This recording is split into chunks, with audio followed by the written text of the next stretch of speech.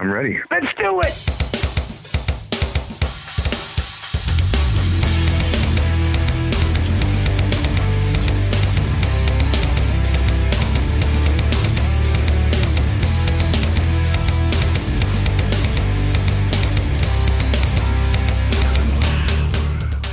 Welcome, everyone, to episode 223 of the Mars Attacks podcast. I'm your host, Victor, and today we have a very special interview with Mr. Bob Nalbandian. The interview starts at roughly the 10-minute mark, so if you want to skip ahead, go on to do so. In the meantime, I want to set the interview up, talk about Patreon and everything else that we have going on. So, if you're a follower of the show, you know that MarsAttacksRadio.com is the one-stop shopping spot for everything related to the Mars Attacks podcast. That's the social media links, the new releases post, which I do every Friday. That also means all of the great posts regarding interviews and the live streams. The Signals from Mars live stream, which is where this specific interview originates from, is broadcast or goes out live every Friday, 6 p.m. Eastern, 3 p.m. Pacific, 11 p.m. for those in the UK. And if you just so happen to be in continental Europe, or on the CET, Continental European Time, it is midnight Friday going into Saturday. Please join us. There are links right there on MarsAttacksRadio.com where you can watch live, you can comment, and yeah, there are questions that you'll hear during this episode that were brought up during the show. So if you decide to jump on, you can totally interact with not only the rest of the people in the chat, but you can also throw questions my way. And if I see it, I'll ask the guest. So there you go. A lot of the people that are in the chat are my patrons, not going to lie. Almost all 9 of them are there. Small group. Troll-free group, and we have a lot of fun talking music, discovering different bands, answering different questions. For example, this week, the question that I proposed is, who's your big 4 out of the new wave of British heavy metal? And kind of an asterisk there. You couldn't pick Maiden, you couldn't pick Motorhead, no Def Leppard, no Saxon, and no Motorhead. So out of everyone else that's left, what 4 bands do you stick with? Want to get involved? Join us on Patreon for as little as $2 a month, and you could do that. This week, a little light on the videos, only about 3 per day. I know some people have complained in the past, but it is what it is. You've got the ability to curtail your notifications, so that shouldn't be an issue. But yeah. Anyway, just 3 videos per week. From those videos, the patrons select which ones they like, and the ones that they like go into the nice little playlist that we have going on Spotify and Apple Music. It's kind of our best of 2021, depending on how you want to say it. Anyway, so what we're doing is pretty much, again, what I'm doing is just adding video content every day. And I don't know. I've mentioned this in the past. I love bringing new bands to people's attention, and that's why I do it. And also, you know, I see other people's Patreon. I cut back on Patreon about a week ago, just because there's a bunch of people that I was, backing, and there's some ridiculous things where initially things start out as, oh, you'll be getting my content every week. And then all of a sudden it's every 2 weeks. And then you sign up and, everything seems like it's at a decent rate, let's say.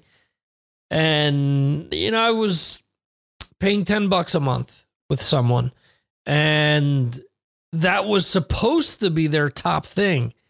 And it's funny because the music that you hear during these episodes, not saying that it's great, but to avoid any issues with things being kicked off of Spotify or YouTube or whatnot, I use stuff that I've put together. And sometimes there are guests that are involved. Sometimes there aren't.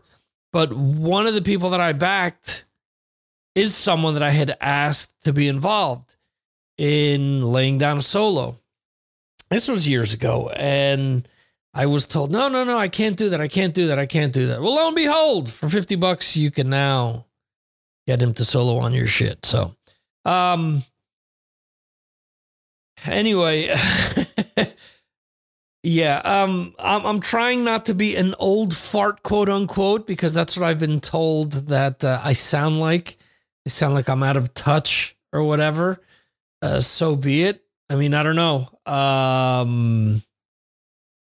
Maybe I am. I don't know. I think that with what I do with this show, I think that you guys enjoy it. I seem to get positive feedback from everyone. And you know, I've always been open to receiving criticism, and you know, I've evolved things. I've evolved things with Patreon, for example, where my patron said, "Hey, we don't like this type of show. Why don't you do this kind of thing?" And that's what I've done. I've gone and switched things up to making it more about music news and stuff like that. So, because believe me, these last few weeks have been real shit shows. But anyway, not with those podcasts, but in other areas. Let me just go through the 9 patrons. I mentioned I have 9. These are my 9 patrons, and I thank them for backing what I do. Let's start. This is in the order that they have joined.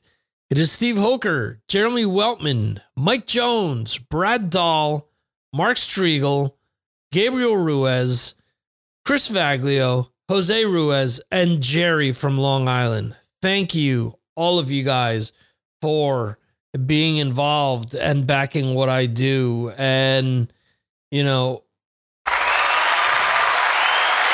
there you go. That's what I was looking for. I should have been ready. There are other ways that you can support. Like and share these episodes. If you enjoy one of these shows, like and share and tag the person that I'm interviewing. You know, let Bob Nalbandian know, hey, I really like that interview you did with Victor on Mars Attacks.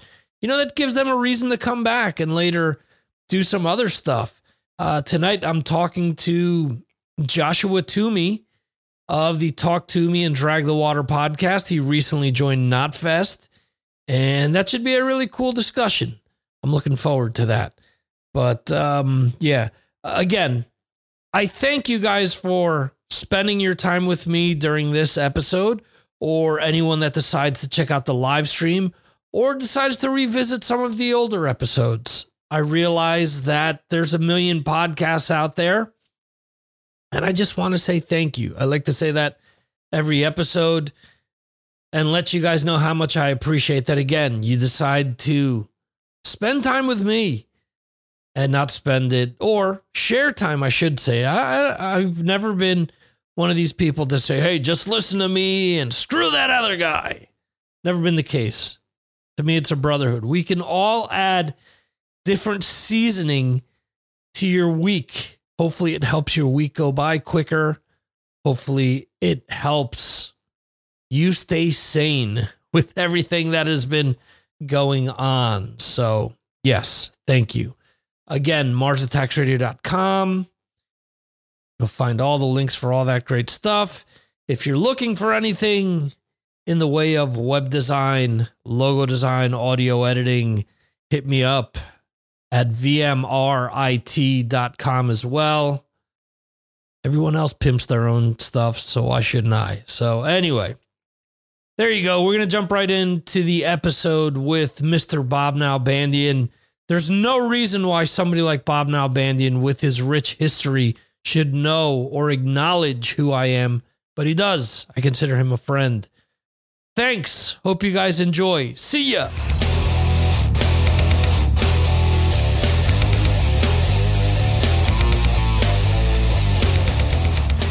Welcome, everyone, to the June 4th edition of the Signals from Mars live stream brought to you by the Mars Attacks podcast. Welcome, everyone in the chat. Jeremy in the UK, Art in New Jersey, and joining me, Mr. Bob Nalbandian. How are you, sir? I'm doing good, Victor. How you doing, man? I'm doing good. I had the pleasure of being on your show a few weeks ago. That was fun. Yeah, it was a lot of fun. I always think, when I hear you talk about the people you rub elbows with and everything else, it always comes to mind. Why the hell does Bob talk to me? But you've always been a down-to-earth guy, and you've always been very encouraging to me, even behind the scenes when I've had difficulties with health and everything else. You've always been there and very encouraging. So I thank you for all your years of being a friend, in the podcasting world. So, dude, you're welcome. We're old school, and we've been a part of the community for many, many years. And to me, that's what the metal community is all about. It's about, friendship. It's not about, ego and hanging out, whether or not, famous people or not. It's, everyone in the metal community is an equal, and we're all have the same passion, the same goals, and not just in the metal community, but I think there is a special bond, obviously, with people that, grew up into metal and have the same ambitions and, same kind of, there's just a lot of similarities with everything. And, it's just a good thing. And, I always say I was just, lucky. I was in the right place at the right time, during the early 80s, right in LA and Orange County. And for some reason, I was smack in the middle of a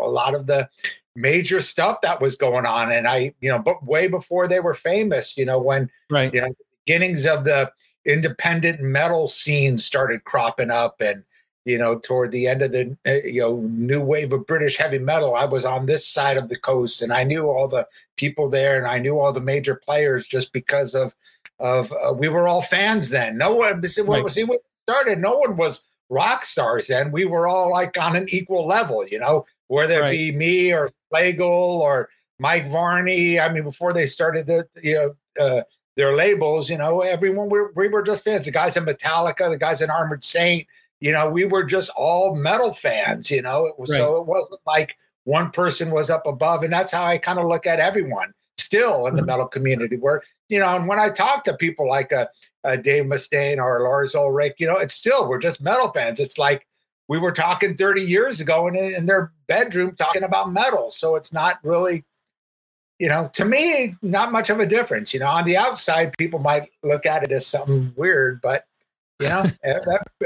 everyone's the same, man. Can you ever, looking back, can you ever think of a band that maybe you turned any of those guys onto, where maybe you'll hear like a Lars or a Mustaine talk up a band and say, hey, I was the one that introduced you to that band's music? That I introduced them to? Yeah. I don't know. When I first met with Joey Vera and Armored Saint, Joey and I became real close. Actually, it seems I'm a little bit closer with John now, but we're all like family, all the guys. But Joey and I used to trade. I used to give him tapes of new wave of British heavy metal bands, and I think I gave him tapes of the first Merciful Fate EP, or it might have even been from their demos. I would always make compilations tapes for my friends, and that's what we did. Lars made compilation tapes for us, for my buddy Patrick and I would kind of do the same. You would turn people on to new metal. And so I would make these tapes. So there were a lot of bands, Joey would call, oh man, this band's great. And I remember he recalled, oh man, this band Merciful Fate. And I mentioned them because now he's playing with them. He's actually down. But it was funny. He's, I don't know if, I'm sure he probably heard of the band maybe before, but that probably was the first time he heard their music. And he's, like, man, that those songs, those riffs, man, so yeah, I think there's that kind of stuff. And there were a lot of other bands, and people I worked with, like Mike Henry from August Red Moon. I'd always try to get them to go heavier, get heavier here. Here's all the new British metal. And, we're talking 1981. Right. Even the Dutch and German metal, I probably even threw some Baron Rojo in there, who knows, but, just different. So they could, kind of see, because, when you were in LA back then, again, I hate saying, pre-internet and pre this and that, but you didn't really know that there was a huge metal scene internationally and that it was a real heavy scene. So, it was really interesting for, people like that to hear bands out of France and Holland and, Sweden. And it's like, wow, it's, so yeah, I mean, there's definitely, musicians and people I turned on, I probably turned on to a lot of that, like new wave of British heavy metal or European bands at that time. Yeah. That's cool that you mentioned that. A few weeks ago, I had my patrons came on. We were talking about Iron Maiden, and I wanted to make a point to have one of them who's in the UK, Jeremy, who's actually in the chat right now. And I wanted to talk about, finding out about Maiden and how different it was in the UK growing up and seeing the band rise internally, because obviously you're in England, you're going to perceive, their rise or, what they had going on differently than someone in LA, someone in the New York area like myself. So that's always cool, to find out, to hear different stories about, hey, I heard them because of this, or this DJ played them, or, I played a snippet of Gene Hoglan meeting James Hetfield for the first time, and it was over an Iron Maiden t-shirt. Yeah, that was from our documentary. That was actually a deleted scene from our documentary, I believe. Well, I actually have him from way back when, from the classic album series that I did. He tells that same story. Okay. So I remember, I actually know the party he was talking about, because it was a Caton played in his band right before LA Chaos. It might have just been Chaos, they were called. And I remember that party, but for some reason I didn't go. But he went. He was like 13, and I knew him back then when he was 13, because his sister was a photographer, and she would take him everywhere to a lot of the concerts and stuff. And I was always jealous of him, because he would go to LA shows, and I was like 3 or 4 years older, and I was, he was going up to the Troubadour and all that stuff at 13, and it was tough for me to get up there from Orange County. But so he would usually tell me about some of the shows he would see, But yeah, Gene's awesome. Great yeah, name. Absolutely. He still holds the record for, I had him on for 5.5 hours, I think. He just kept telling stories and stories and stories. Yeah, it was great. Yeah, he could definitely talk, that guy. Yeah. Yeah. What was the first band that you felt like a kinship with, or maybe the one that kind of lit the spark for you to say, hey, you know what? I really want to do something within, rock and metal. I want to get involved in the scene somehow. That would definitely be August Red Moon and Mike Henry, who sadly passed away in 97. He was in August Red Moon, and then in a band called Eden, who I managed. We did one album on Enigma Restless, and then he was in a band called Armed Forces that were on Bizarre Straight Records, and just never had much luck. But at the time he was in Armed Forces, he was dealing with cancer pretty bad, so he was kind of in and out of the hospital. But I'll tell you a quick fun story. I must have been 16 at the time, and this was probably just before I met like Lars and from Metallica.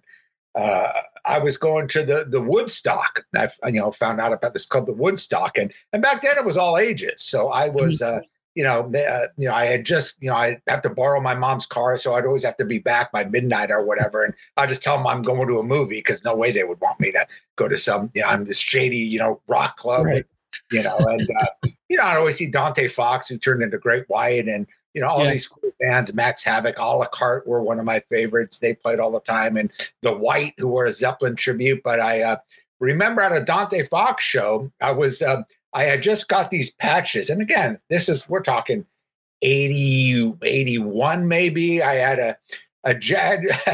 This is before the whole denim and leather thing got real big, at least in LA. I had like this nylon kind of jacket, like one of those jackets that coaches wear, those cheap, those thin jackets. And I found there was a head shop in Orange County in Costa Mesa that actually had the guy, I guess, was a British guy, and he had patches of Motorhead and Saxon, and you couldn't find that anywhere in LA. And my buddy told me, I went to the head shop, I got these patches of Motorhead, Saxon, and pins, the Iron Maiden, and I had already had Rainbow and Judas Priest, and I thought, man, I'm cool, man. This 16-year-old short-haired, skinny little kid wearing this jacket. And I remember going to the Woodstock wearing this jacket thinking, oh, man, people are going to think I'm cool, man. I'm like this total metal kind of guy. Because, I was just, when Kerrang just came out and I was, looking at all those old photos and, the headbangers, I'm like, I'm going to be like that. And I went to the Woodstock and people were just giving me shit. Like, what the fuck? What are you, some kind of a biker? What the fuck is a Motorhead? You work on cars, and and I'm just like, oh man, and I kind of have my head down, and then this guy in the concert hall comes up to me, he's like, dude, are you from England?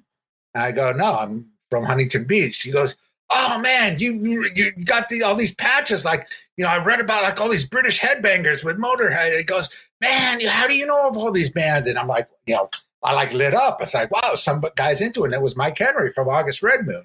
He wasn't really he knew about all these bands and he had heard about, Motorhead and Saxon, and boom, we instantly became friends. And that really kind of got me going. And, he was the first guy, just before Lars. And the funny thing is right around that time, I used to see James Hetfield. And this is before him and Lars got together. Would be at these shows. And he, at first he was wearing a Motley Crue shirt. Then he was wearing a Motorhead shirt. But I remember he would always kind of stare me down, like, when I had my jacket. And I thought, I turned away because I was, oh man, this guy's going to kick my ass or something. I better and then finally I met with him after I heard that he had got together with Lars. And I said, hey, you're the singer of Metallica, right? And he's like, how do you know, man? We haven't even played a gig yet. I go, well, I met your drummer, Lars. I went to his house. He's got this great metal collection. And he goes, yeah. He goes, dude, I see you all the time. I always like checking out your jacket, And I'm going, oh, man, I thought you were like staring me down, like you want to kick my ass. We just laughed, and it was just, it was cool. But that was like right around that time. So that was just such a cool time because it was like the beginning of, this kinship about this British metal, which kind of brought brought everyone together. But, since then I became real close with August Red Moon. They were always, my kind of my band that I always pumped. And then I got into Armored Saint shortly after. I saw one of their very early club shows and was just totally blown away. And, then I would trade all those, we'd make live tapes and I'd send them to all over England and, magazines, Art Shock and people at Metal Forces and all the pen pals I had. And get the buzz rolling and get all these, and they loved it. They wanted you to send their bootlegs out, because it got them exposure. And, even back then doing the demo tape costed, a few $100, which was, a lot of money back then. So I would just bring in a big ghetto blaster, record the concert. And, within a month, all the hardcore metalheads all over the world had a copy of their tape. It was insane the way that network worked. So it was a good time. Yeah, it was definitely fun. Did they ever give you a hard time over recording shows? No. They always wanted me to, it was funny because I'd bring the, because back then, we're talking, like I said, 81. I don't know if you remember, I don't know what they call them. They used to call them ghetto blasters. Yeah. And they're huge and they take like 8 like D batteries or whatever, those giant batteries. And within an hour or two, the batteries would wear out. and it would go fast, the speed would go fast. So sometimes I would go, do Armored Saint or August Red Moon and the opening bands. Oh, dude, can you record us? Can you record us? So I record them. And then by the headlining band, I didn't know that then, but after I got home, I listened to the tape, it's all speeded up and I'd be like so pissed off. Why did I record the opening band? But no, but everyone wanted, they knew I kind of had a reputation, I guess, back then of recording bands and getting them exposure. And, they were getting, little things in Art Shock and Metal Forces and, reviews. So everyone wanted wanted it to happen. It's not like today at all, you know. Okay. I'm starting to hear some echo. Let's see. Yeah, that's interesting because I remember hearing way back in the day, one of the first people that I ever came in contact to that was remotely part of the LA scene was Kevin Estrada. And he was working at Hollywood Records back then. Okay. And it was funny. He would tell me his stories about sneaking in to see Van Halen play and how, you know, he'd have to sneak the camera in and how he'd have to sneak, you know, the rolls of film in and out, and that he had gotten caught several times. So hearing you tell that story about the Ghetto Blaster, that's why I was asking if there was ever any issues, because the clubs didn't care. Well, you know, this is the I mainly did it at the Woodstock. I never went to the Whiskey or the Roxy. They might have had, they were a lot more strict, the Hollywood clubs. With the Woodstock, they could give a shit. That was a great thing about that club. It was all ages. I remember I used to drink beer at 16, 17. I'd have just the guys buy me a beer, and you know, sometimes they'd just catch you. Hey, you know, you're too young. Don't be there. Just grab the beer away, and I just get another one. You know, it wasn't like they'd kick you out or, you know, that's just how it was back then. And you know, it was just cool, man. It was very laid back, and you know, they didn't care. You know, they kind of encouraged it. You know, as cool, Bob. You know, make sure you put the Woodstock. You know, that was recorded at the Woodstock. You know, and whatever. But you know, there's still a lot of those tapes, I think, floating around somewhere in the tape bigger list. I have to check through my old bootleg cassette collection if there's anything that's from the Woodstock in California. Maybe you originally recorded it, and I have the 15th generation copy. And I don't even have most of them. There's a great one of August Red Moon from the Woodstock, and also from the Concert Factory. There are a couple Woodstock ones I recorded of Armored Saint very early on. There's a few of them out there. Yeah, real quickly here. There's someone in the chat saying hello to Bob. Unfortunately, due to Facebook's regulations, unless you go to this link, chat.restream.io/Facebook, we can't see who you are. So that's good old Facebook and their rules. So if you want to let us know who you are, do that, or just say, hey, I'm so. I'm looking at the chat room now. You got quite a few people. Brad Dahl and Jeremy Weltman. How you guys doing? So, cool. We have a bunch. We have a good crew of guys that come back week after week and enjoy what we do. And I mentioned that you were coming on, and they were all thrilled. So, you brought up August Red Moon, and obviously they were featured in Inside Metal, a great series of documentaries that you started. How, you know, looking back, how much did it mean to you to include bands like August Red Moon and Snow, and bands that maybe, you know, didn't get to the level of an Armored Saint or a Metallica or Megadeth, to kind of get their name back out there again, to try to, you know, fuel people's interest in them again? How much did you purposefully do that when you started this series? It meant a lot to me. And I wanted to, you know, when I originally got together with Joe and Warren, you know, Warren is the person behind Metal Rock Films.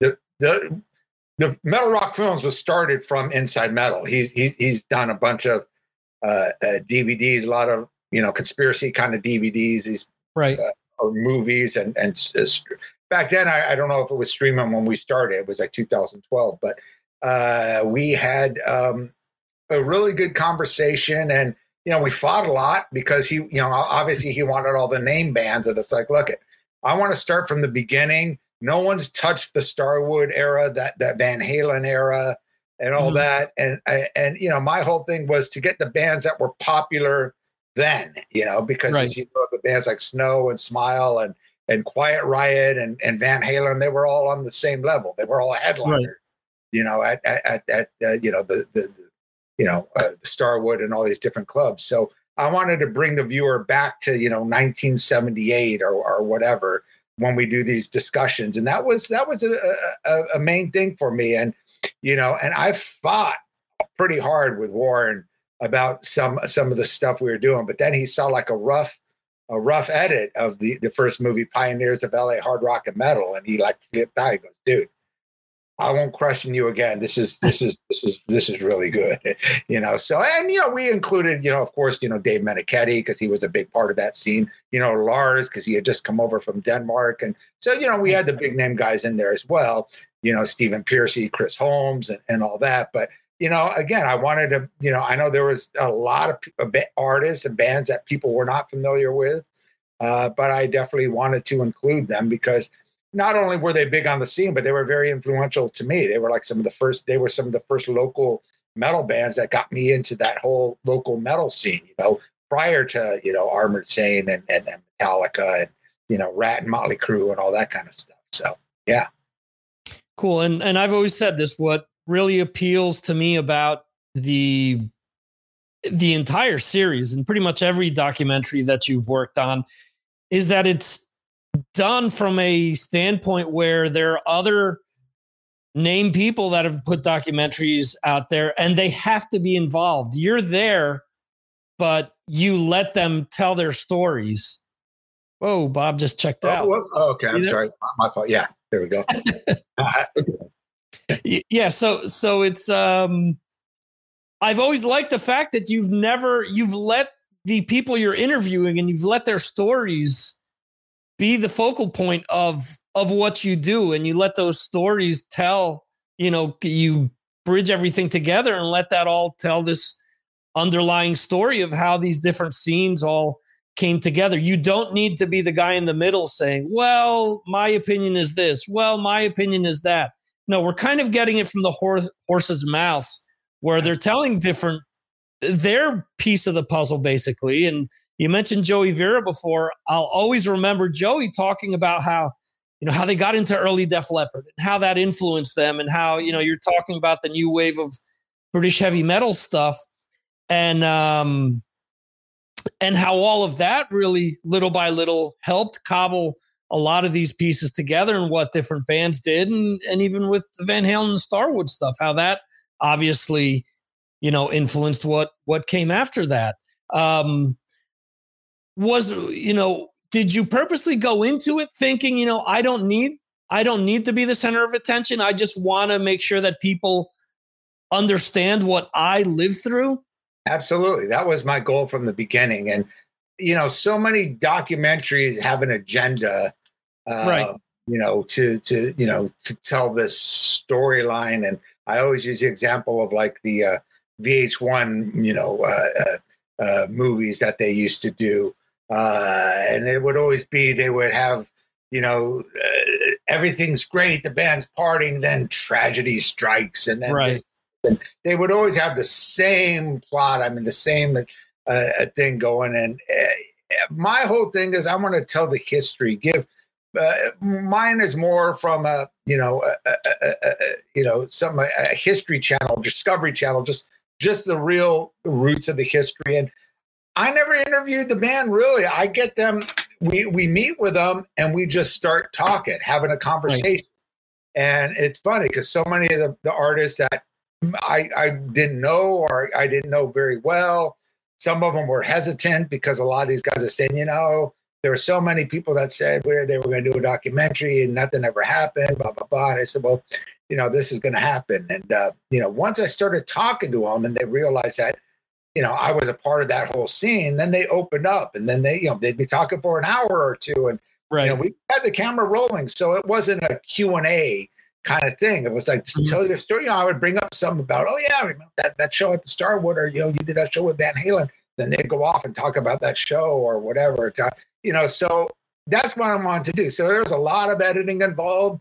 As you know, Carl, I believe you had Carl Alvarez on one of your shows. He was my, for the early Inside Metal titles, he was very involved with me. And of course, Joe Floyd, from Warrior, who was the cameraman. He's the one that initially got me involved, and a producer as well, that filmed everything. And it was great having Joe involved because everyone respected the fuck out of Warrior, from Stephen Piercy to everyone. They would all say, dude, you were the greatest. We all strive to be like Warrior, the killer metal band, and they all kind of felt bad that the band never did anything. And Joe's just such a cool, humble guy, and he's and he's a guitar manufacturer. So when it came to like equipment, I mean, he's very successful with his guitar company now. But he's been involved in that, so he could talk, musician stuff with these, with people like Greg Leon who builds guitars and stuff. So everybody knew Joe too, so that was a really good plus. It's like, oh, Joe Floyd's involved. Oh, okay, cool. Yeah, we love Joe. He had, Silver Cloud Studio that he produced a ton of bands, and it's always a good team. And throughout the whole people we had from Joe and Carl to Curtis Donvito, who did a lot of the editing. To Robert that did a lot of the editing on a couple of the titles, and of course the guys in Reality Check TV who did the Bay Area titles with us. So we always had a team of metalheads, and that kind of grew up in that era. So they knew we all came from the same school basically. So right, and that was always a plus. Cool. Let's talk about the Bay Area Godfathers. I personally ordered volume 1 and 2 tonight. So hopefully they're supposed to come later this month. I have every documentary that you've released, so I needed to keep completing the collection. And I enjoy them. I think that they're good. I wouldn't blow smoke up your ass and just say, "Oh yeah, they're great, Bob." No, I watch these, as the music junkie that I am, and absorb everything that these, these stories and everything. I love it. I love everything that you've done so far. How does Bay Area Godfathers differ from what you've done in the past? Do you feel that it differs at all? You just mentioned that the team is slightly different. Yeah, I mean, we always kind of keep the same format in a sense, going back from kind of the earlier year, like late 70s. And, obviously the LA titles, we split in three titles. And as you know, each title has 2 parts, 2 volumes. Right. We have Pioneers of LA Hard Rock and Metal, LA Metal Scene Explosion, The Rise of LA Thrash Metal. Of course, Bay Area Godfathers is just one 2-volume titles. So right, we crunch a little bit more in there together, but I think we still try to capture the whole picture from not just the thrash scene, which is so, relevant in the Bay Area and what most people, consider, was the Bay Area sound, but there was so much more to that. So we've got a lot of power metal, glam, just traditional progressive rock and metal was huge. In the early, before Metallica came and thrash metal thing started, that was going back to like Journey and Santana, bands like that, and the 60s, that whole proggy kind of movement was filtered over into the early 80s, and then it kind of got into thrash. But there were a lot of different diverse types of music in the Bay Area, and we tried to capture as much as we could. And again, I wanted to get people, since I'm not from the Bay Area, I want to get people that were involved in that scene and that grew up on that scene. So my good friend John Stranansky, who I've worked with for many years in the 80s with his magazine Metal Rendezvous, he lives in Texas now. He really wanted to get involved, and he was kind enough to get me in contact with everyone. He flew down to here in the Bay Area in San Jose, and we met on several different occasions, several weekends, and interviewed people. And of course, as I mentioned, Reality Check TV, Danny Shipman, my co-editor, he knew a lot of these guys. So he did his own little interviews of a lot of these people. And he knows the scene, backwards and forward. And, Hugh did a lot of the final editing and stuff. So it was a good team. Again, I had to get I wanted to get, my thing is I want to make it as authentic as possible. And as much as I knew about the San Francisco bands, I knew about all those bands, even from LA, because I was a tape trader. I had even those early albums, Broke His Helm and, all those kind of Vicious Rumors, all that stuff when they first came out, all the US metal albums, but I wanted people that grew up in that area to be my, co-producers. So, it would be authentic, so to speak. And I think we captured it. I think it was good. I mean, it's, obviously there's a difference between the LA and Bay Area scene. I think I would have liked to have gotten a little dig a little deeper and it's maybe like Montrose and maybe some of the earlier Sammy Hagar and some of the those late 70s bands. Right. But we kind of we got Y&T and Mike Varney, who was a crucial part of that scene in the late 70s and early 80s. So I think it's a very similar format to the LA things, but just definitely a different vibe in the Bay Area for sure. Yeah. Anything that surprised you when you started interviewing people? Any stories or anything that kind of jumped out at you? I mean, at this point, with everything that you've already done throughout your career and the other documentaries that you've done, I'm sure it's hard to probably shock Bob Nalbandian in 2021. But was there anything that kind of stood out to you, like a kind of, oh, I didn't know that, type of a deal? Well, nothing really shocking. I had heard stories, of course, and then doing the interviews, we really got confirmation. And I think, again, I like to say the cool thing about these documentaries is, they kind of go back in history and these guys are looking back in time about what happened. So, if you compare something like this to something that was made during the time, like a, Decline of Western Civilization 2, that was made in like 87, 88, when that scene, LA scene, and that whole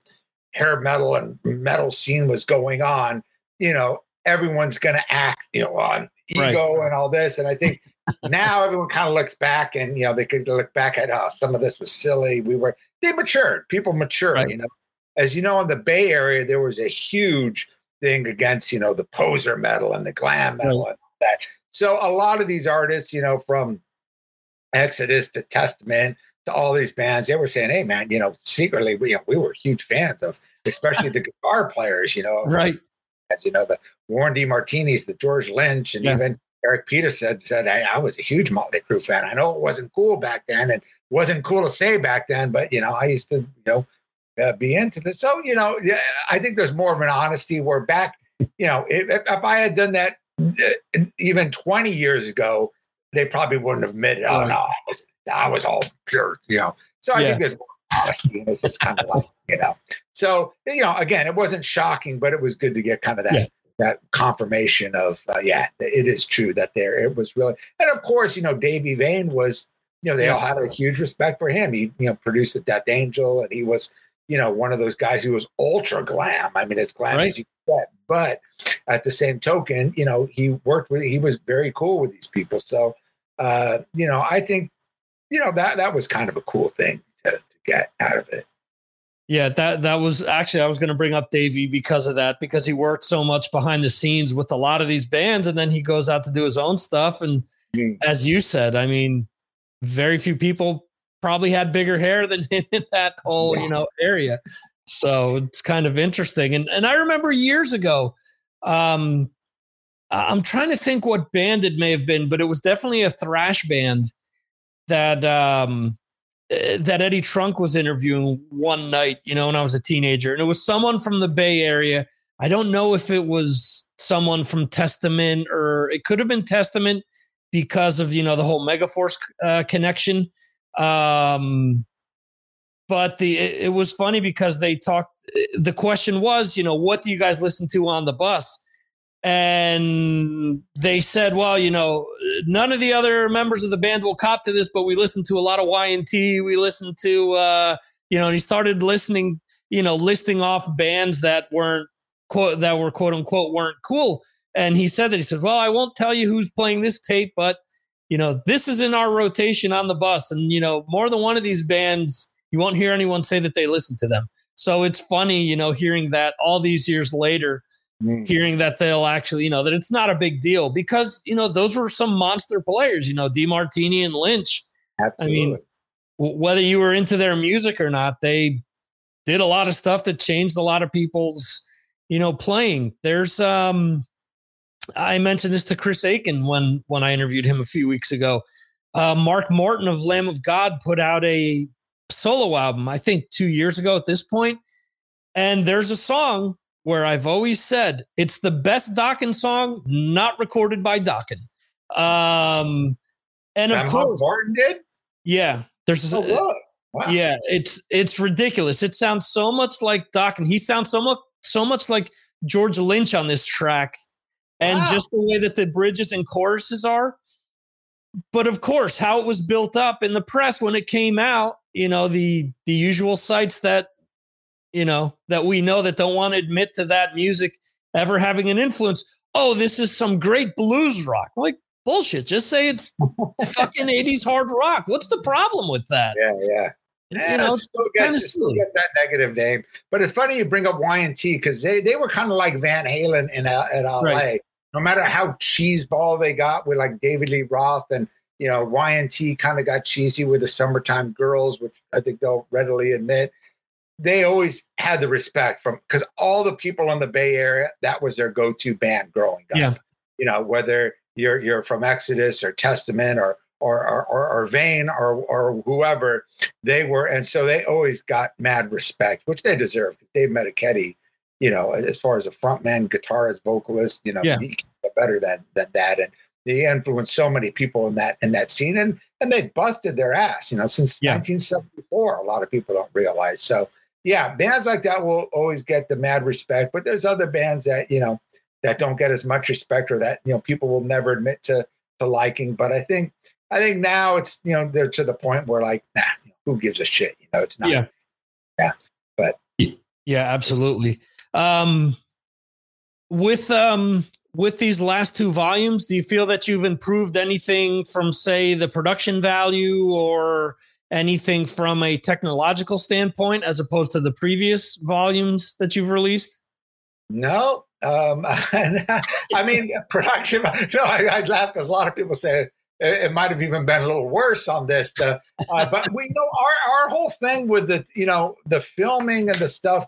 I kind of like that guerrilla kind of filming. Like I said, Danny, I had my guy. It was kind of tricky because I had people in LA because I'm from LA. I had like Carl and Joe were my the camera guys. And they were always pretty much available. And then I had a couple other side camera guys in LA I could call on. But up here, I had my partner Alex Gray, who was the camera guy, who's a professional camera guy, so all the real pro looking stuff he did. But he worked for the ABC News Channel out here, so he's busy all the time. So I couldn't get him all the time. So Danny did a lot of his stuff.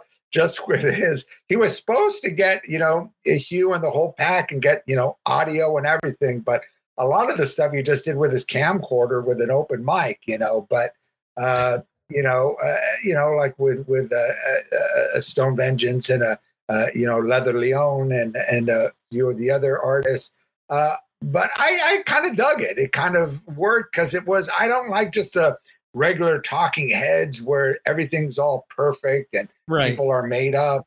It's, you got the same thing, he did some great stuff with, members of Death Angel and other bands, right off the stage and just kind of more just spontaneous kind of interviews, which I always think are cool. So I dig it. But, a lot of people, when it comes to, QC, and in fact, we've been having some issues as you might have known why.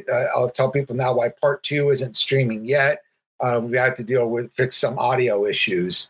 It went to DVD, that was fine, but a lot of these, like iTunes and Amazon, they're strict about certain audio things. So we had to go back in and fix some stuff. So they will be streaming soon for Bay Area Godfathers Part 2. But anyway, to get to your point, I didn't really look at it to make it, it's not a huge budget series, as you know, we don't, but I kind of, to me, it's not about the the quality of the filming. It's more about the quality of the interviews and the insight they bring to the table.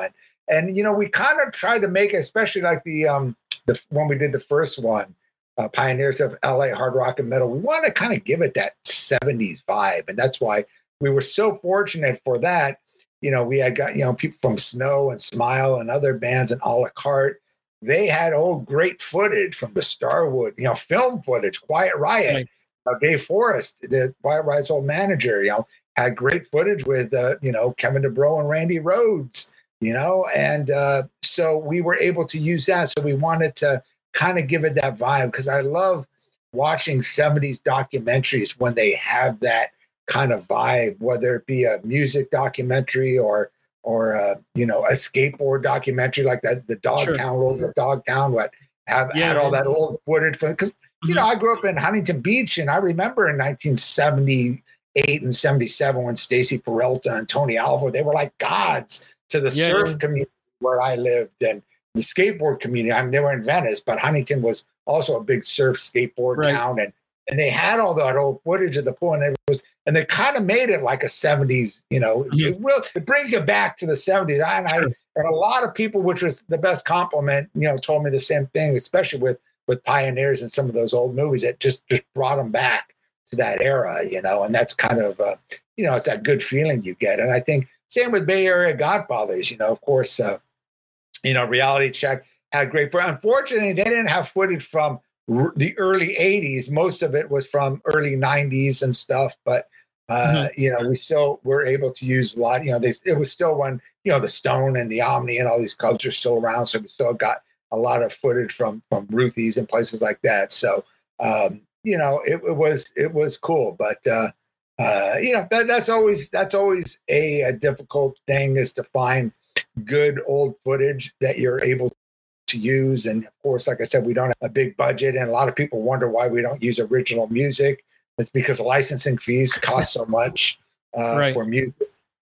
So that's why we had, Ralph Vieira, who you might know from, he does a lot of podcasts, and he also Almost Human and different other podcasts he does on YouTube. And he's got a great band, Thrash or Die, who sound very much like an early Bay Area thrash metal band. So artists like him and tons of other artists that are friends of mine that had demo tapes that they own the master tapes to everything.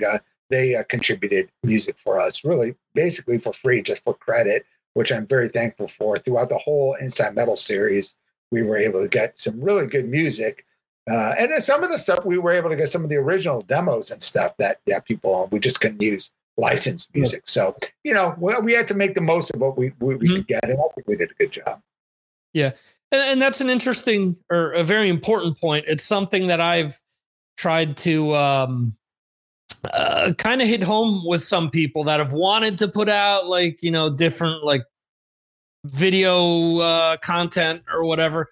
People are so used to seeing stuff on their cell phones nowadays, so even sometimes maybe people overthink when it comes to presenting some of this stuff. I think what you're saying is great, given, catching people coming off stage with a camcorder that isn't 4K or something just like over the top, because it kind of gives you that feel to, the sweatiness of coming off stage, to what it was like back in the day, where everything didn't have to be like you were talking to the guy in the room next to you. It kind of helped build that aura up. I agree. And we kind of, we wanted that vibe. And even though, now and more, there's more and more people doing these kind of documentaries, and it's getting kind of saturated. So I think a lot of these companies have to be more strict about their QC, their quality control issues, as far as, when it comes to audio and video. But, I do like that guerrilla kind of vibe about it. And I think it kind of, especially when it comes to thrash and something that's supposed to be underground and dirty and not slick and not, all glossy and stuff. You want to give it that dirty kind of edge. And that's why I think I said, not that the production value was any worse, so to speak, on this, but we try to keep that true grit of the, that Bay Area kind of thrash, not just the thrash, just the grittiness of the Bay Area back in the 80s. We want,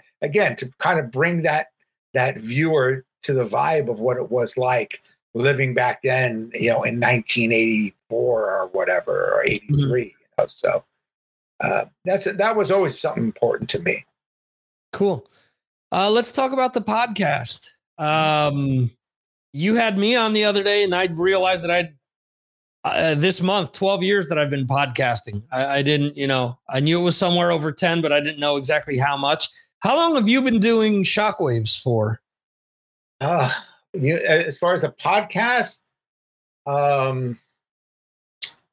Well, I started as a podcast. I was doing stuff with Hard Radio, Right. just on their website. And then Tracy Barnes from Hard Radio asked me, "Hey, are you familiar with podcasts?" And this was probably around 2004 or 5. Mm-hmm. And I said, no. And then, a couple other people, my friend Bill Hale and a few other people were telling me about podcasts. Oh, go to iTunes. There's, I found, Talking Metal had just started, and the Rock and Roll Geek Show, and I'm hearing other podcasts. And Tracy's going, why don't you consider starting a podcast? I said, okay, I don't have a clue. You want to? I could put it together, we started doing it. And he, back then, as you may remember, on iTunes, you had to do all this coding. It was a bit, you couldn't just go on a network like a Spreaker or an Anchor and boom, they could put it on. You had to code everything. It was very difficult to get on these things. But, Tracy knew how to do it. So that got me into the Shockwaves Hard Radio podcast, which are just straight up interviews. Then, I was doing stuff on that, like we were going through album reviews, like with our album catalogs, like Judas Priest and Deep Purple. And I'd always have Martin Popoff and Monty Connor, who I've known for years. And because they were always just a fun team, because they would always argue and stuff. And we did a couple of those, I think, on one or two, maybe on the Shockwaves Hard Radio. And then Monty said, hey, we could put you on our website. We do, at the time they were doing Blabbermouth. They were hosting Blabbermouth and a couple of other things. He goes, we could host a thing. And I said, again, I go, dude, as long as you produce it, I'll just give you the audio. And if someone can do it, because I don't know anything about that technical shit. He said, sure, no problem. So that happened, I think, around 2007 or 8. Okay. I would have to go back and look. But that's when we started the Shockwave Skull Sessions. And my whole thing for the Skull Sessions, because I was kind of sick of just doing the straight up interviews. There's only so much you could say, so much you could talk to. And then, of course, when somebody comes out with a new album, whether it be a Judas Priest or a smaller band or whatever, all the podcasts would, interview these guys at the same time. And then you would all put out a lot of the same questions, a lot of, it's like, let me do something different. Let me do, I wanted to start a discussion style thing where it's, 2 or 3 people or more, whether we go through a catalog or whether we talk about a certain topic, whether it be about the business side of music or just a fan-based episode about, thrash metal or Metallica or whatever. I just thought it'd be fun. And that's when I kind of started that. And then all of a sudden, a lot of these other podcasts started doing these discussion style stuff, after I started doing it. But, but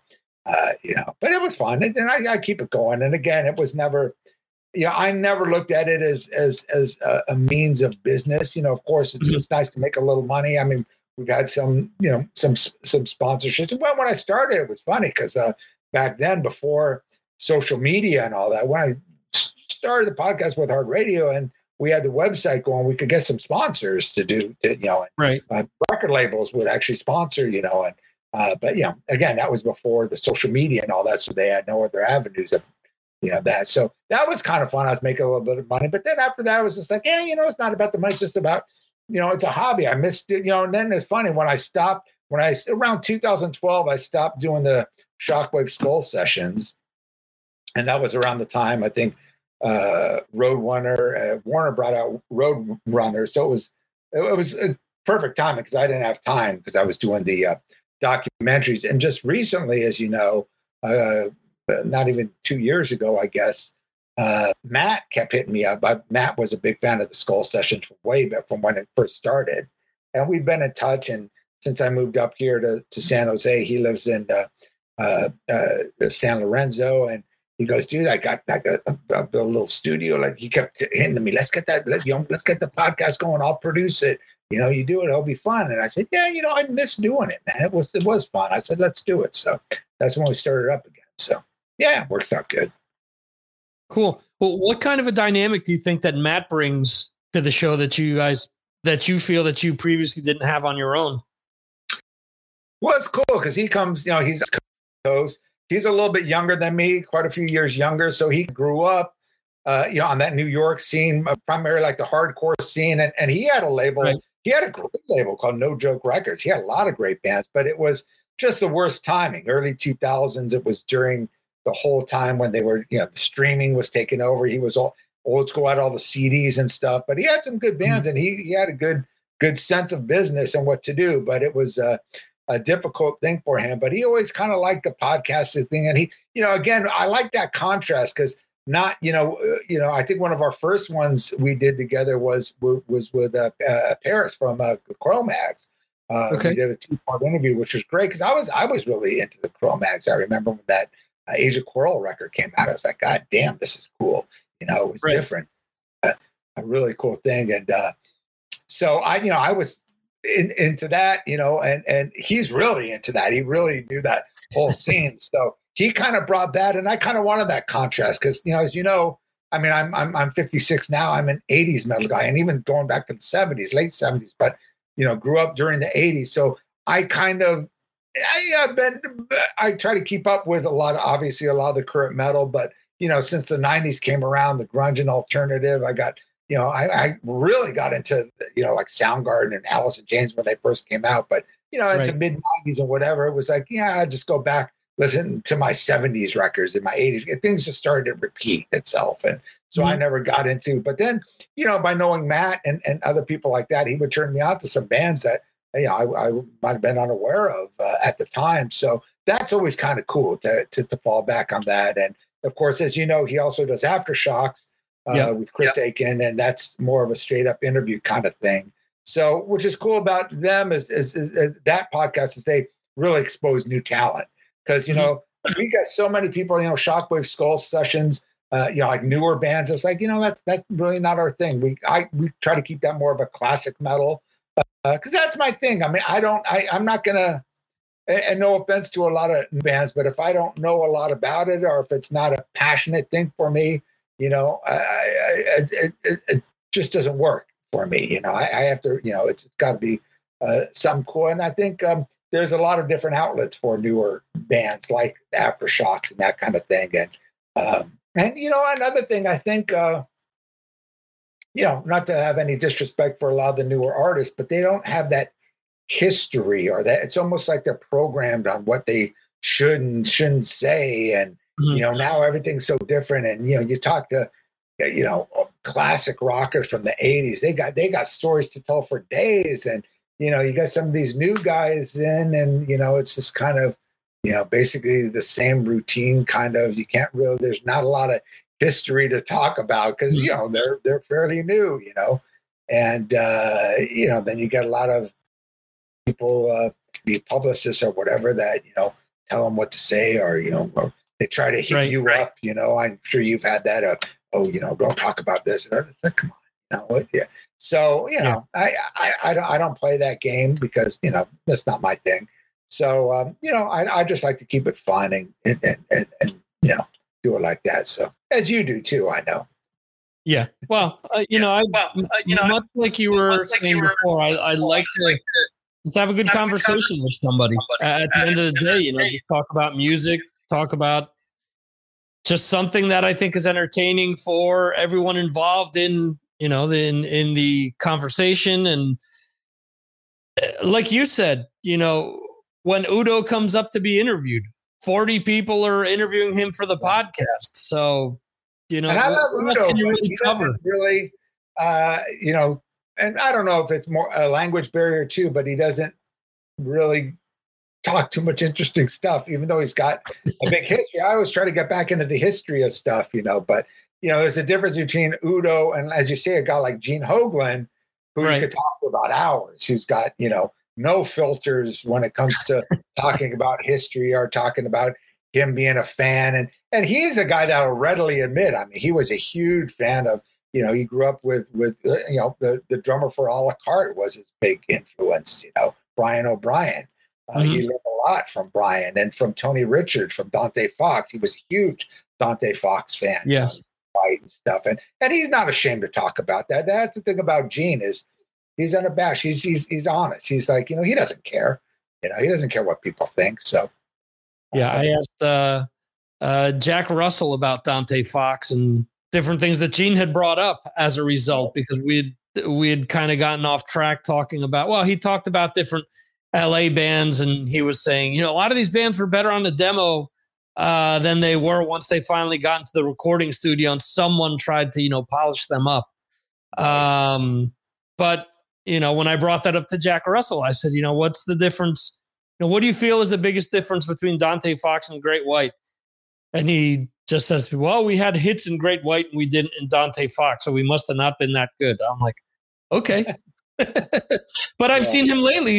He wears a Dante Fox shirt every now and then. There's a little bit of controversy, I guess, between Kendall and him, because I guess he reissued all those old Dante Fox demos on one of those retro labels. I can't remember. And I heard online, oh, damn, I haven't heard these songs in years. And they were a bit polished sounding. It was like, God, I don't remember them sounding, because live, it's funny back then. And this is something I talked to Brian O'Brien with a la carte. It was like, man, live, you guys were so good. They were like comedians. They were just so tight and so raw. And so, they came out way heavier. And on demo, everything was kind of slick. But that's in the early 80s, it was all about that slick production. It was, before you had, even the Michael Wagners, and nowadays everything's pushed to the limit.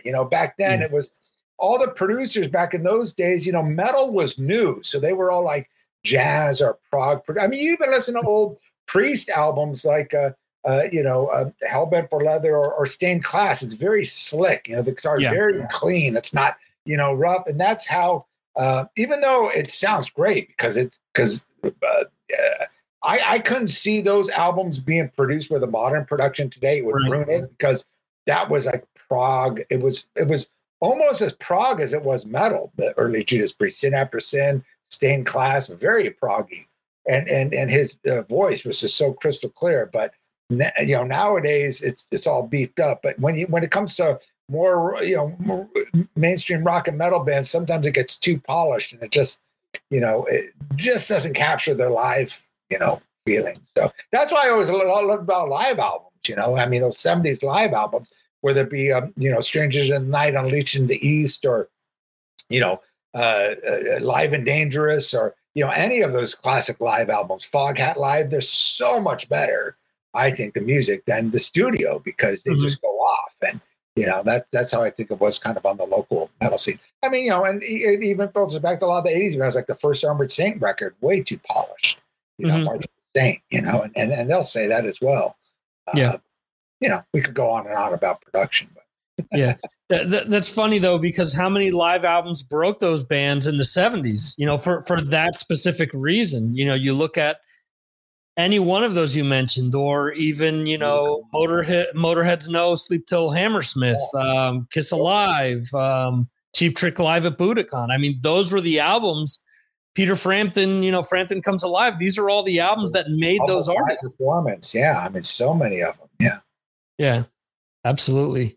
Let's see. We have a question in the chat. Let's see if I understand this correctly. Who band or artist most pleasantly surprised you? You went on stage with this, and they turned out to be a powerhouse. Not sure I understand the question. I went on stage with it, or when they went on stage? I guess when they went on stage. Oh, a band that, like recently? I guess any band over the years really, surprised you when you got to see them live. Well, I saw the first rehearsal of Thin Lizzy with Ricky Warwick, and that was with with Vivian Campbell. The only time he played, they had I know the manager Adam very well, and they had a rehearsal party, with a very close party at Maid's, and they just sounded unbelievable. And that really surprised me, because I didn't know what to expect. I know Ricky was a fantastic singer, and I couldn't believe how great he sang the Phil stuff, and the whole band. It was a dual guitar player, and like I said, Vivian was playing, and just killer. That was cool. A band that actually blew me away, I saw I think it might have been their first LA show at the Troubadour, was the Struts, and I had heard their songs afterwards, on vinyl, and wasn't that, or I'm still saying vinyl, or just studio tracks, and wasn't that thrilled. But I remember seeing them live, and I knew I went with my buddy Jonas Auckland, who directed their video, big video director, and he invited me. And I heard of the band, that band from England. Yeah, I heard of them, and he goes, yeah, they got they're all young kids, but they're all into Slade and early Queen and Status Quo and all this stuff. So I checked them out, and live, that singer had so much charisma, and I was like, God damn, these guys are really good. For being as young as they were, they just commanded the stage like those old 70s bands, and they had tons of kids that I had, the place was packed with young kids just getting into it, tons of girls, and he looked like Freddie Mercury from the Sheer Heart Attack record with the hair, and he had that charisma. I was like, God damn, these guys got it right. And I really dug them. And again, after hearing their music, I thought they had some really good songs. I mean, they weren't real heavy, but live, they really blew me away. I was like, wow, they really, know how to capture an audience, in the same way, Bruce Dickinson, a frontman, does. This frontman definitely had charisma. Good band. But yeah, something I was really shocked was the first time I saw System of a Down in the clubs. Because I had heard about them. I saw them very, very early on. And, my friend I'm Armenian, and my friend, did you hear this band? And everyone's saying, oh, they're from Armenia. They come over from our System of a Down. They're playing the LA scene. I'm like, bullshit. You're kidding. You're fucking with me. He goes, no. They're like supposed to be, they're like really heavy, like industrial or what, I don't know how to describe it. I'll go see them.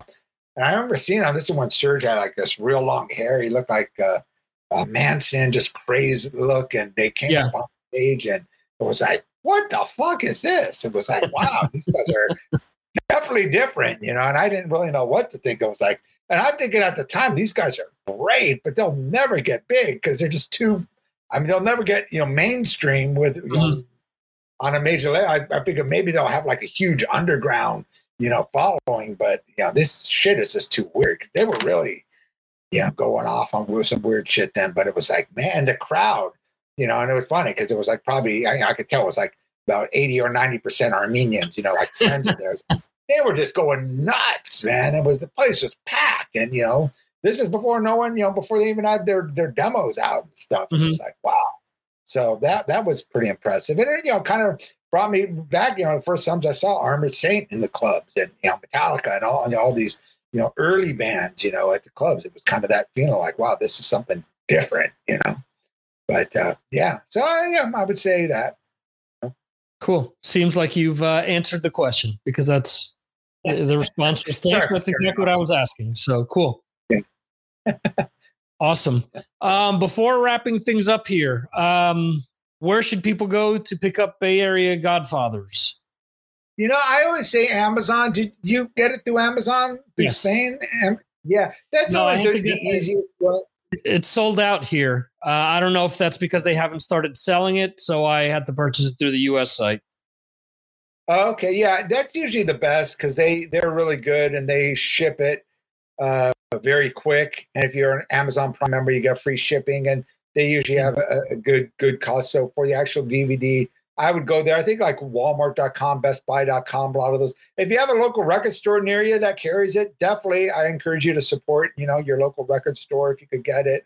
The Metal Rock site, I've had emails saying I think you still get it at metalrockfilms.com. Look it up, but I know Warren doesn't always keep it. The site itself current. So I can't tell you if they're have the DVDs in stock through there, but my best bet is Amazon. Okay. And some of the other documentaries you've worked on are on streaming right now as well. Yeah. Band vs. Brand is a great film about the music business. I don't know if you had a chance to watch that one. That's through Cleopatra Entertainment, and you could get that at you could stream that on Vudu, on Amazon Prime, and Google Play, YouTube, for I think like $3.99. I think a lot of them are free with ads too, and I think they Tubi too has some of those on there as well. So definitely check that out. Band vs. Brand. Okay, good movie. Good documentary. Awesome. And as far as the podcast, best place for people to hook up and find out what the podcast is all about? Should they go to the CMSPN now, or okay? Well, I mean, I always say it's good because it's easier to say. ShockWavesSkullSessions.com. Okay, awesome. That'll take you right to the Shockwaves Skull Sessions page, and then you could go on from there. And if you want to check out, we've got a network. Obviously the classic metal show, Aftershocks. I don't know if Talk to Me's still on there. I know Joshua's leaving. He's doing something with Knotfest now. Yeah. So we congratulate him for that. But he just brought in a new something. I can't remember the name. It's a Dream Theater podcast with John Drake that I think just got on there as well. And Poppet's Corner, Tanner Poppet, great dude. Yes. So we got that. And maybe we should, I should talk to him about getting Mars Attacks on there too. Well, I'm always willing to have people check my stuff out. So, I was trying to look up on my phone real quick. The Dream Theater podcast is, I think, Edge of Infinity or something like that, or something to Infinity. And I know it refers to Dream Theater. So, exactly. So, Bob, I want to thank you for spending the last hour with us here. As always, it's a lot of fun.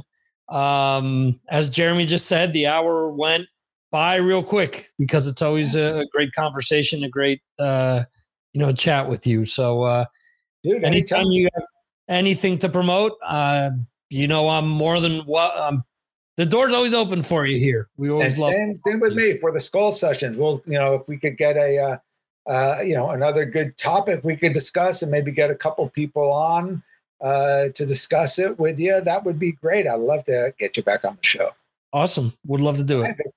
So, hey, I want to thank all the people in the chat room as well. I've been reading some of the chats. You guys were all very nice, and I really appreciate all the nice compliments you gave me. So. Yeah, they're always great. So I'm lucky to have these guys chiming in every Friday.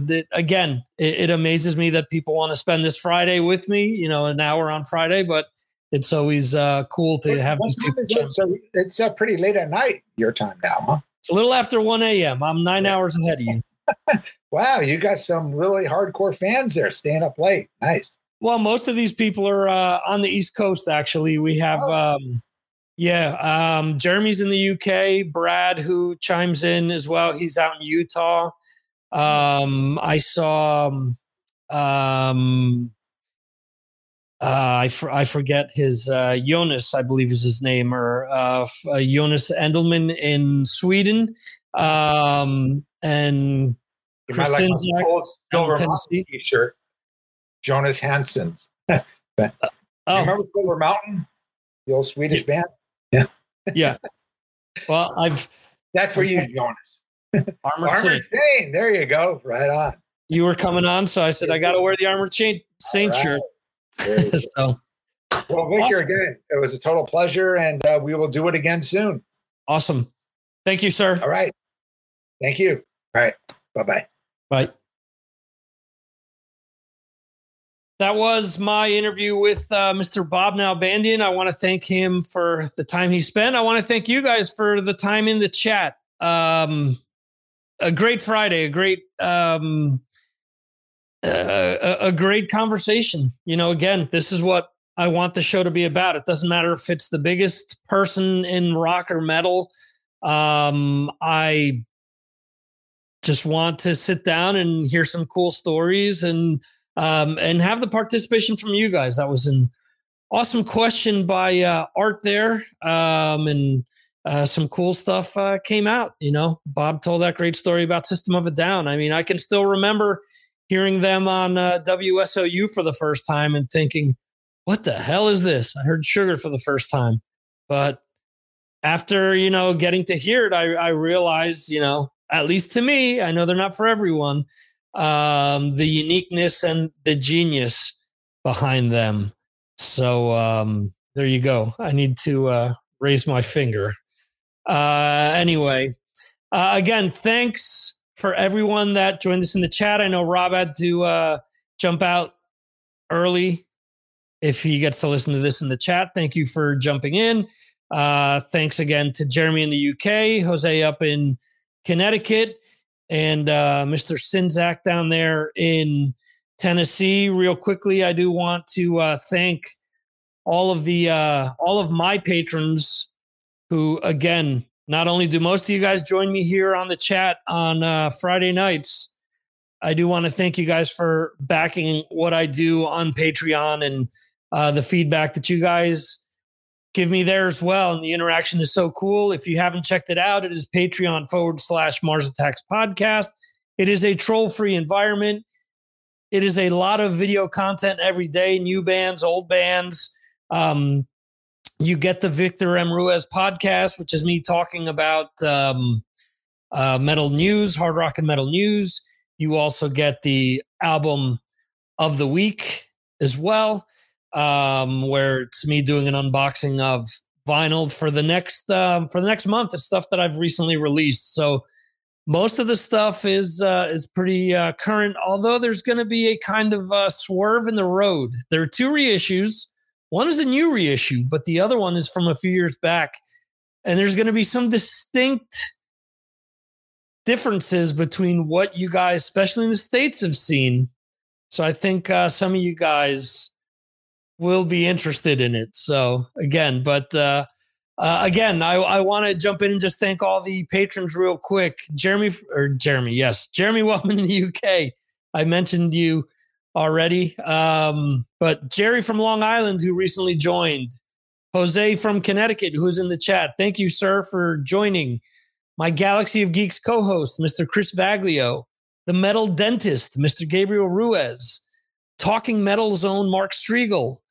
Yarg Metals, Brad Dahl out there in Utah. Thank you, Brad, for the support. And actually, Brad has added a direct link to Mars Attacks right there on yargmetal.com. So check that out. I appreciate Brad doing that. I was checking his stream earlier this week, and there was a whole string of songs that were coming out back to back. And I was like, wow, this is so great. He had some Witherfall in there. And there was another track that came on right before that. I have to check Twitter. I forget what it was, but I remember it stood out to me as well.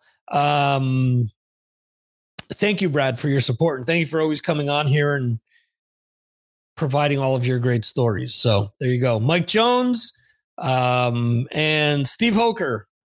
So Mr. Hoker was shockingly enjoyed the new Dee Snider song because he is Mr. Sister or Mr. Twisted Sister, I should say, not Mr. Sister, because that's the whole topic of another conversation. But anyway, yeah. Thank you, Jose, for checking in. Hope you guys have a great weekend. Yes, you were saying that your wife is the coolest. And thank you, Paula, for the kind remarks. Mr. Dahl, you were saying that your brother, the CEO, deserves credit for that. Cool. I thank you, sir. I thank the Dahl brothers for that. So there you go. I'm going to post about all of the songs we are playing. You turned us on to Ozzy Tomorrow. Are you referring to? Oh yeah, it may have been Ozzy's Tomorrow. That's off of Osmosis. I love Osmosis. I know a lot of people always say, hey man, after No More Tears, he didn't put out anything good anymore. Osmosis is a tremendous album. My biggest issue is that I wish Steve Vai had recorded that. I was supposed to. Or, Ozzy Tomorrow, Blizzard of Oz. Brad, you can't imagine what a week it's been. So I completely forgot. Yes, Blizzard of Oz tomorrow. A bunch of us are speaking to Mark Striegel for his Patreon about Blizzard of Oz. And I was thinking that I had to share my Chris Sangarides story. But the last time I did that on his Patreon, somebody jumped out at me saying that they hated Chris Sangarides' work. And I said, even Painkiller by Judas Priest? And they said, yep, even that. So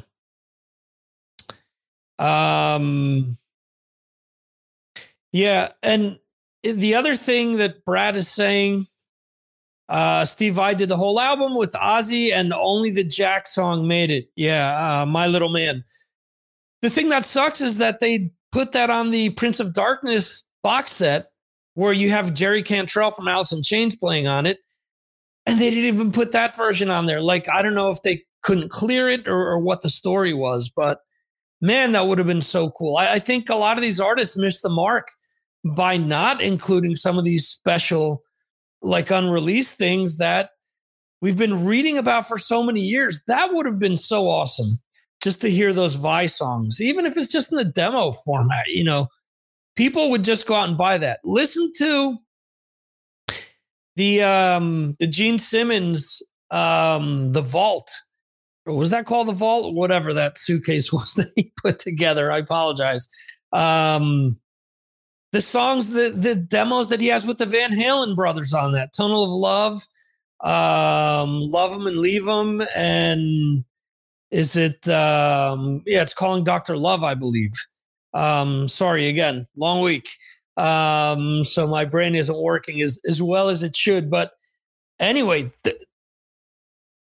just always raises my goosebumps listening to that, because it's just so cool to think that's Gene Simmons, that's Alex Van Halen, and that's Eddie Van Halen playing songs that, you know, Kiss ultimately did. Yeah, Jeremy is confirming The Vault. Thank you, sir. So anyway, again, thank you greatly for everyone that has decided to spend this hour plus with us tonight.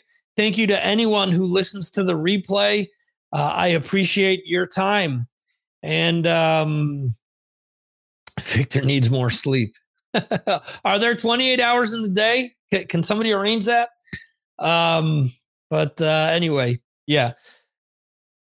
Thank you, guys. If not, I'm going to be thanking for the next 4 or 5 hours here, but thanks tremendously. I really appreciate it.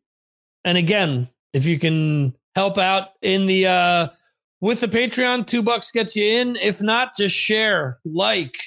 When I do interviews with artists, tag them. Say, hey, great episode with Victor. Great episode on Mars Attacks. That goes a long way to helping me secure other interviews and to get people to take notice and say, hey, we know who he is outside of Estonia.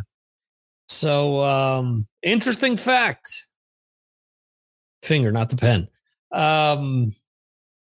Statistics show that Mars Attacks is in the top 10 most listened to music podcasts in the world, which is absolutely awesome. And that couldn't happen without you guys. So again, thank you. Thank you for everything, guys. And we will see you next week right here on the Signals from Mars live stream. And if you're listening to the podcast version on this, the Mars Attacks podcast. See ya.